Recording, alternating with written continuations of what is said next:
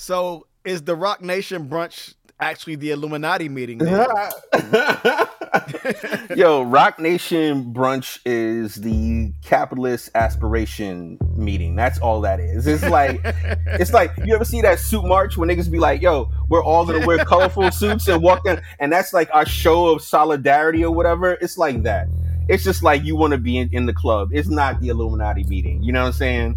Illuminati meeting, man, shit. That shit is definitely not even having on closed doors. Like, go watch this, man. You'll probably see what's going on. When they're like, bye to your rights, nigga. Roe v. Wade gone, nigga. Like, that's what's really happening.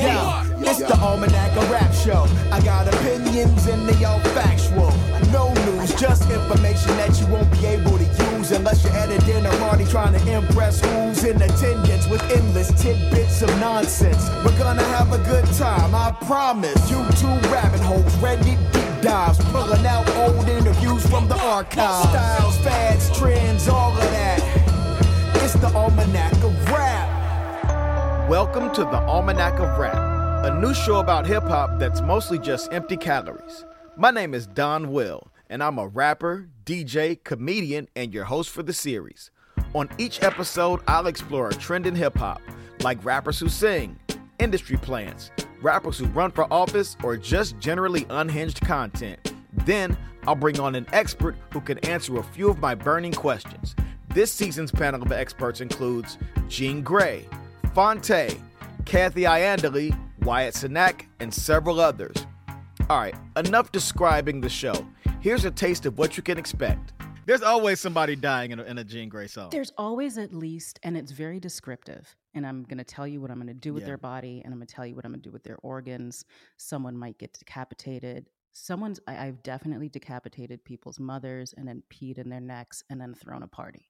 And everyone's like, this conscious rap by this female is great. Ralph Tresvant, dog.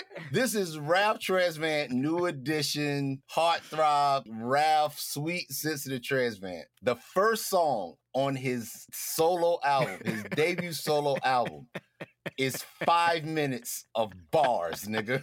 This nigga ain't saying shit. Hip-hop is a sport as much as it is a culture.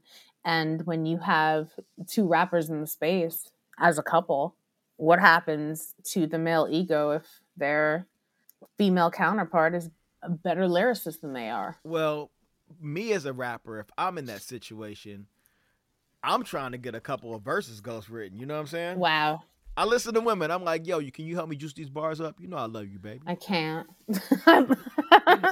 Not I love you, baby. But yo, like if you had to pick the fifth element of hip hop, like what would you say the fifth element would be? The fifth. All right, so we got breakdancing, graffiti, Yep, MCing, DJing. Mm-hmm. Yeah, I feel like we forgetting something. So wait, I'm messing up my own question by saying the fifth element. MCing, DJ, break, graph, and beatboxing. That's the fifth one. Beatboxing.